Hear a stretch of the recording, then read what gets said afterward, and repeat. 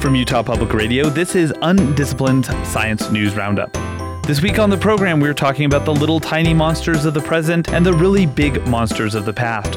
We're also talking about the really scary things people do on Earth and the even scarier stuff that is out there in outer space. It's UnDisciplined Science News Roundup coming up next.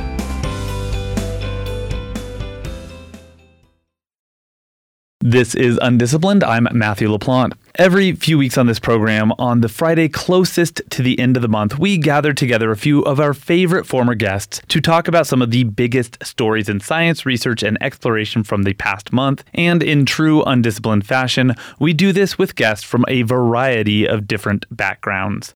Joining us today in studio is a veteran of the program and one of our very favorite guests, the Director of Marketing and Communications at the David Eccles School of Business, Sheena McFarland. Now, what is a business school executive doing on a science show? Well, Sheena is also a freelance science writer who has written about people who build amateur telescopes and those who have volunteered to leave their families for Mars. She has a degree in biology teaching and an insatiable interest in astronomy. Sheena, thanks for being on the show today. So excited to be back. Thank you. And also joining us in studio today is Lisa Aspinwall. This is her second time on the show and her first time on the monthly Roundup. She is a Stanford and UCLA trained social psychologist, and her research focuses on the ways in which people plan, control, and revise their actions related to disease, risk, and chronic illness, with a particular interest in how people think about their genetic selves. Lisa Aspinwall, thanks for coming on to UnDisciplined today. Thanks for having me back. And last but not least is One Pagan. He is a science writer and professor of biology at Westchester University in Pennsylvania. He has a PhD in pharmacology with an emphasis in neurobiology. His most recent book, Strange Survivors, is an absolute joy to read. One Pagan, thanks for being here. Thank you for having me. Let's start today, as we often do on this monthly segment of our show, by talking about space. A team of astronomers recently reported in Astrophysics Journal that they had watched a black hole shred up and swallow an entire star. This process is called tidal disruption, which makes it sound so much less terrifying than it actually is. The scientists involved, of course, called it really exciting. Guys, our universe is so big that even if we had every human on the planet stargazing with some really powerful telescopes, we'd still likely miss things like this, but this was caught initially by robotic telescopes that are searching the skies for amazing events based on algorithms. This is yet another sign that artificial intelligence is leading us to places we simply could not go alone. What did you think about this? I thought this was really amazing. Just looking at how bright that event was and how it absolutely eclipsed every other star in the galaxy. Was pretty incredible. And I'm always fascinated by accretion disks, things people say all the time, right? But it's amazing to think about these superheated gases that then start acting like a fluid and how that changes in that very unique situation. I actually had a different and not terribly scientific take on the term accretion disk. I just thought the next time someone wants you to clean a bathtub or a shower, you would say, no, honey, leave that. It's an accretion disk. There you go. In my case, sometimes I get a little philosophical because in that particular case, that black hole is about almost 400 light years away, meaning that it's new for us, but that actually happened 400 years in the past. And the same with every other star that we watch in this universe of ours. When this star and this black hole collided 400 years ago, the energy expenditure was about 30 billion times the energy of our sun. That's like the energy of several galaxies worth of stars. And, when I think about the fact that we're on this little planet having a really hard time producing enough energy to satiate our needs without poisoning our environment, it just seems so much more pathetic because in the rest of the universe, energy is not a problem. It wouldn't be a problem here if we learned to harvest the energy of our own sun. Efficiently. That is true. And I think that's part of it is that, yes, there's a huge amount of energy out there, but actually harnessing that and using that in any kind of real way is really the challenge. How do we talk about black holes without just completely freaking people out? Because this is the stuff of nightmares. This wasn't just like a black hole sucking in some like black space. This was a black hole sucking in and shredding a star into a donut of smithereens. Maybe we don't visualize how terrifying this process is when we think about a star. But have you heard about the term spaghettification? No, and I can't even say that. I'm pretty sure I botched it, but if you would fall into a black hole, let's say head first, the gravitational gradient between the length of your body, whether you are 6 feet tall or not, there's gonna be a difference between the gravitational force in your head and in your toes. You will be stretched thin like a spaghetti. And there's some temporal things that they say that in your mind, it would take like, I don't know, hundreds of years, something like that. But essentially, you die in installments, as it were. Yes, definitely the best way to make this less terrifying for people. Excellent. But I think nature is terrifying in many ways, right? And this one is a way that is horrifying to think about and makes for great sci-fi, but hopefully in our lifetimes or in our Earth's lifetime, we don't encounter this, right?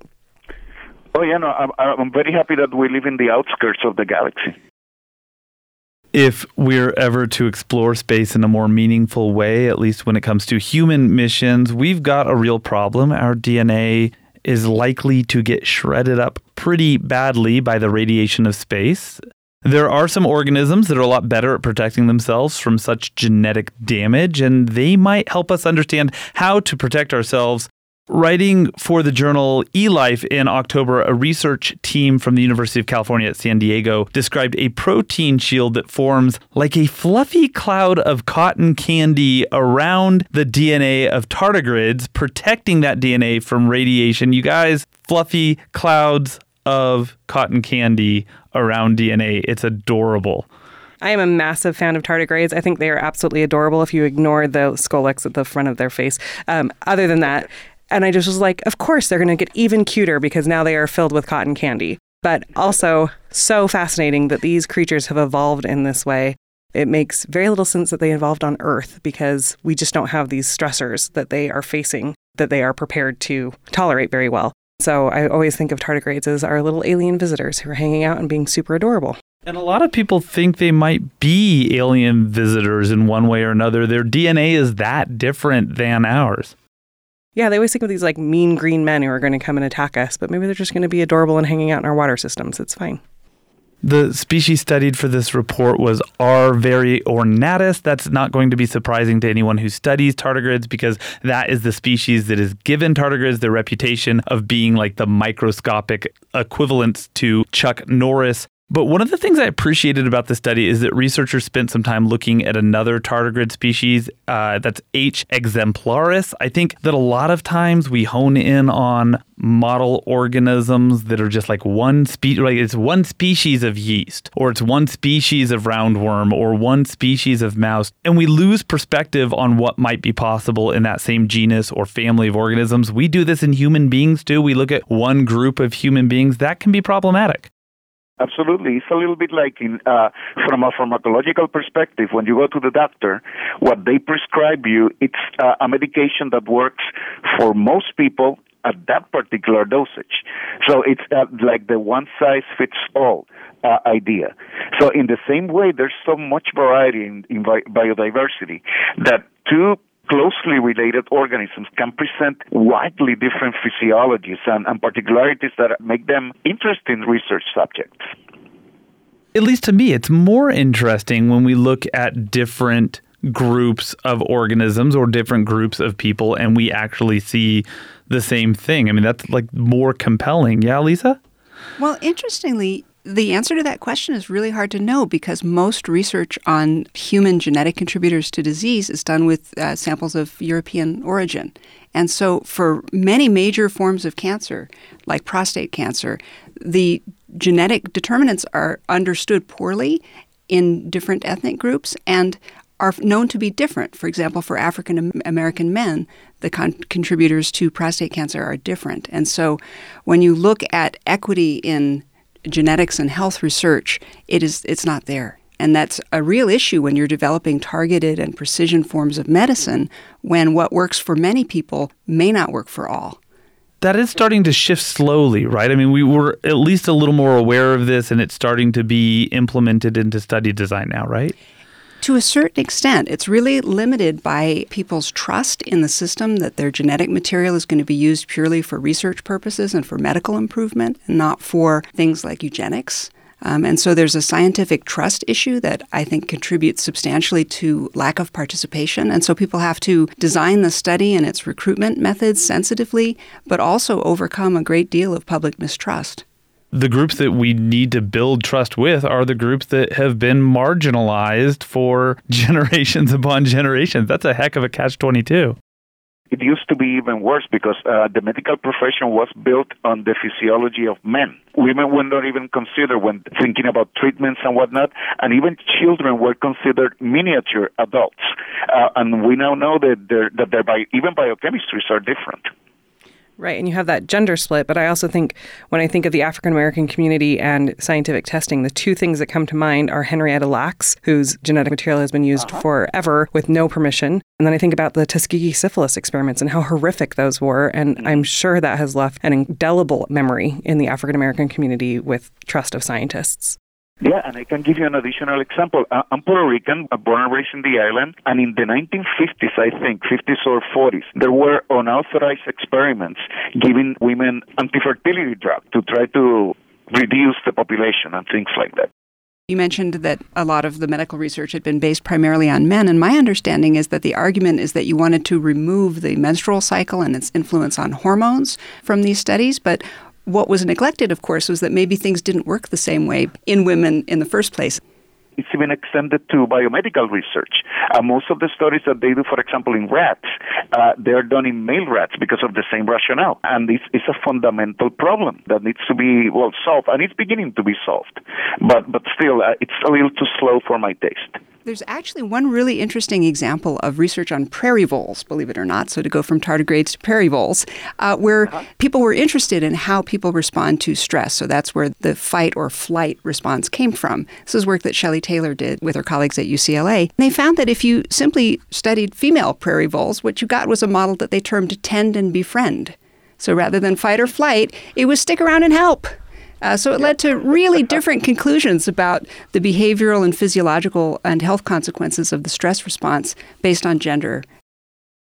Let's move from the animals of the modern day to the animals of the past. We don't talk about dinosaurs nearly enough on this program, but we have been jogged to do so today by a really interesting study published earlier this month in the Anatomical Record that asked and sought to answer a key question about dino survival, which is how did these huge animals thermoregulate? And folks, this is a really interesting question because the more respiring cells you have, the more heat you create. And if an animal is really large and also lives in a hot habitat, which many dinosaurs did, that can be a really big problem. But the answer for dinosaurs, it turns out, is not one answer. It's a bunch of different answers.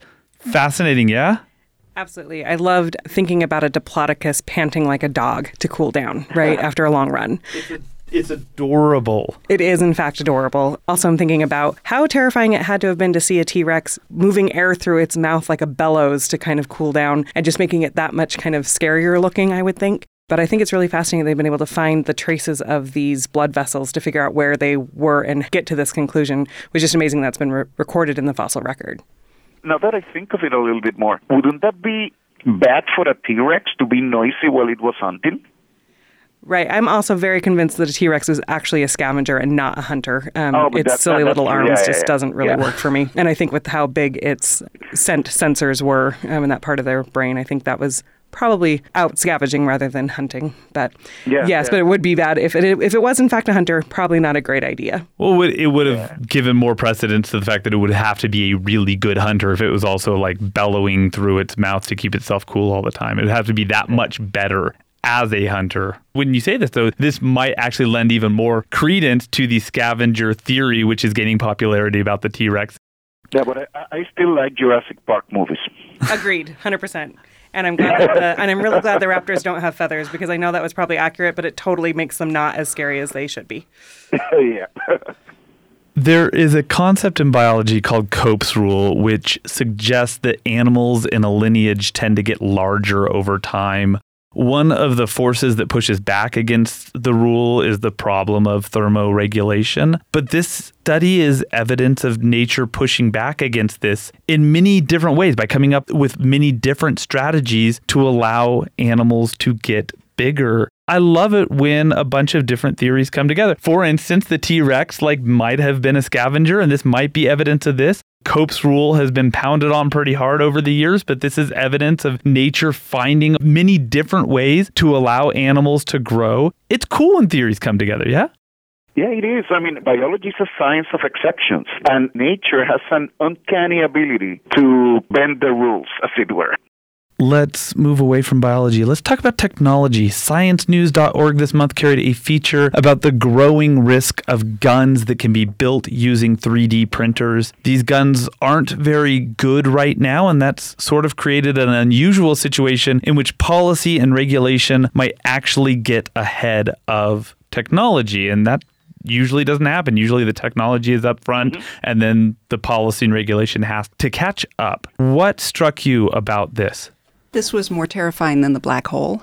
I completely agree. This would leave no trace. And so some of the forensic evidence, admittedly after the fact, but it is very important for justice and for preventing future crimes to be able to link weapons to a crime scene, and that plastics wouldn't function in this way is terrifying, not to mention issues of involving metal detection and other security risks. Right. And at some point, technology will catch up, right? They will be able to make incredibly effective guns with a 3D printer. We've already seen exponential growth in quality in 3D printing from when it was first introduced to now. I mean, I can't think of the number of 3D printers we have available to students all the time on campus that produce some really awesome prototypes for businesses and everything else. But as with all things in science and technology, they can be used for good or for evil. And I think that the ability to make a weapon that is untraceable, that isn't catchable in, a security line, that kind of thing is really a very terrifying thought.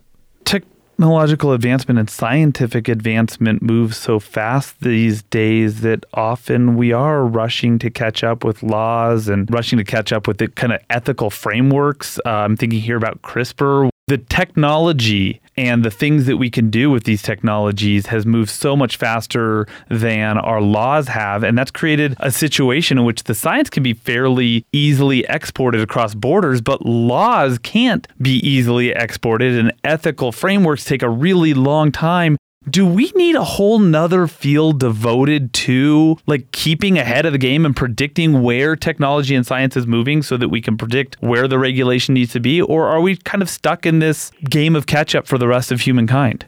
It's hard to say. I mean, for me, short of developing something like the Minority Report short story and movie to predict where crimes are going to occur, it's going to be a very hard proposition because the current methods that they use, scientists are going to declare a moratorium on X research. It's not going to mean anything in this age that pretty much anything can be downloaded from the internet, and instructions or something. I agree that we need something else, some other mechanism, but at this point in time, I cannot even begin to imagine how can we achieve that. And this is maybe a cynical take on this, but I think if we were to ever form such a coalition or group, it would be used to then implement that and commercialize it, right? It wouldn't be to regulate it. It'd be really hard to not have that commercial motivation to do that work. Agree with the Minority Report, kind of how do you predict crime, but also I don't think that there's enough altruism out there to say, let's then regulate the thing that we haven't invented yet, because someone's going to say, well, then we should invent it and make a lot of money off of it.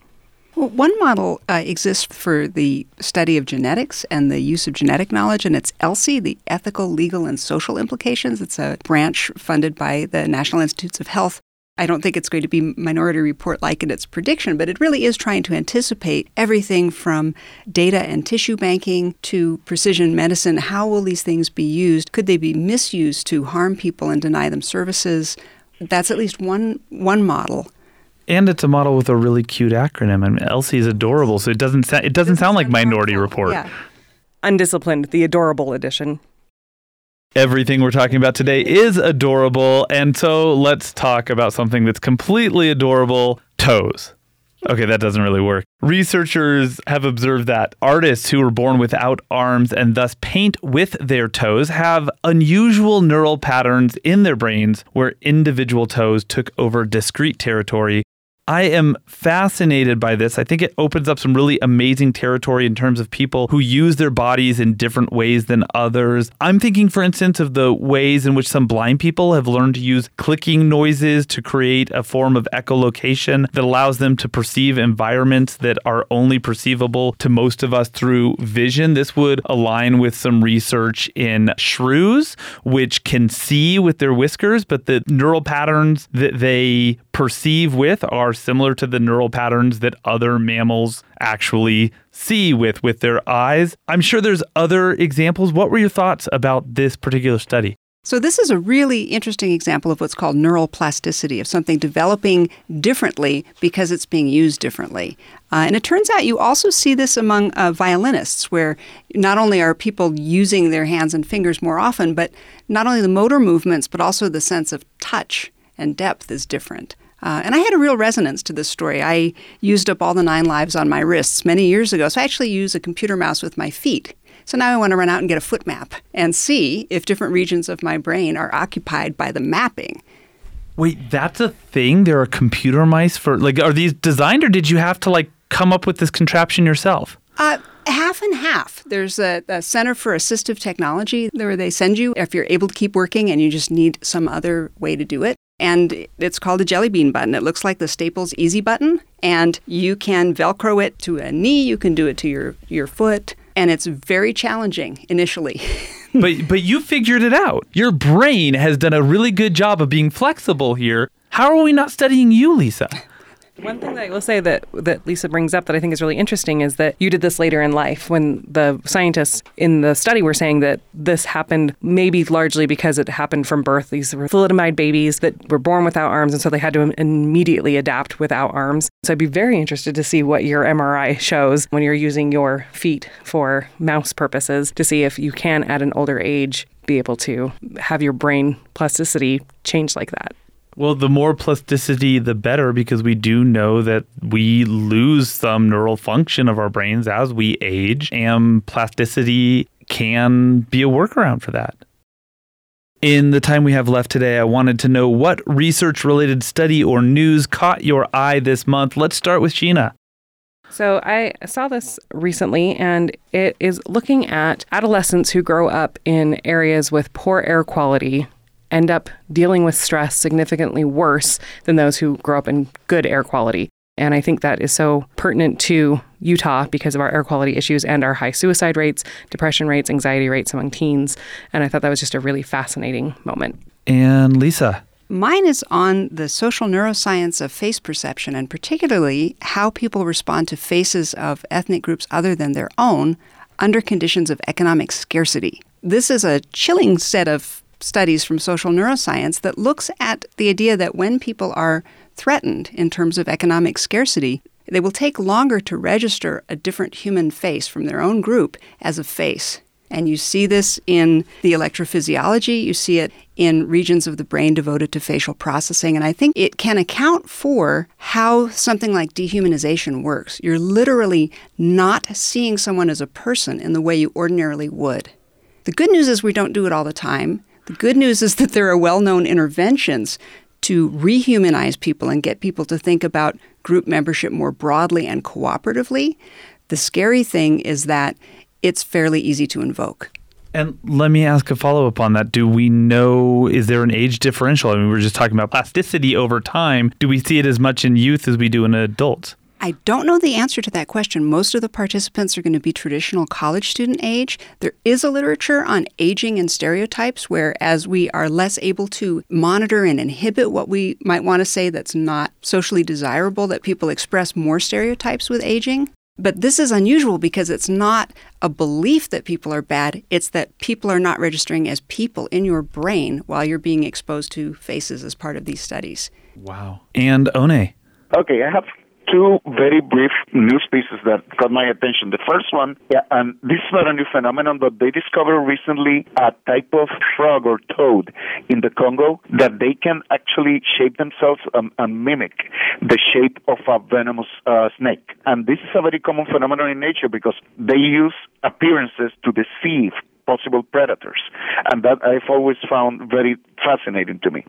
So the second thing that I saw is that there's been a resurgence on certain experiments that were done in Mars in 1976, the Viking missions, in which they sent 3 experiments, and one of them gave uncertain results that actually gave some people the thought of that we discovered life on Mars.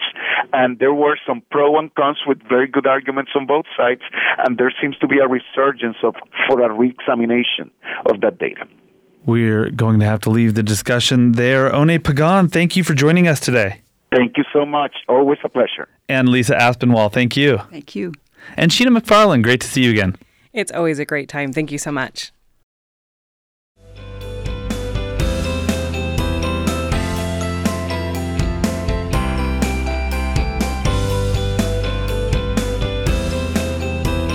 We broadcast Undisciplined every Friday on Utah Public Radio, but if you miss us there or you live outside of Utah, you can catch us wherever you get your podcasts. We recorded today's episode from the KCPW studios in Salt Lake City. Undisciplined is produced by Utah Public Radio. Our producer is Alyssa Roberts, and our associate producer is Mia Dora. Our theme music is Little Idea by Benjamin Tissot, and I'm Matthew LaPlante. Thanks for listening. Now go have big ideas.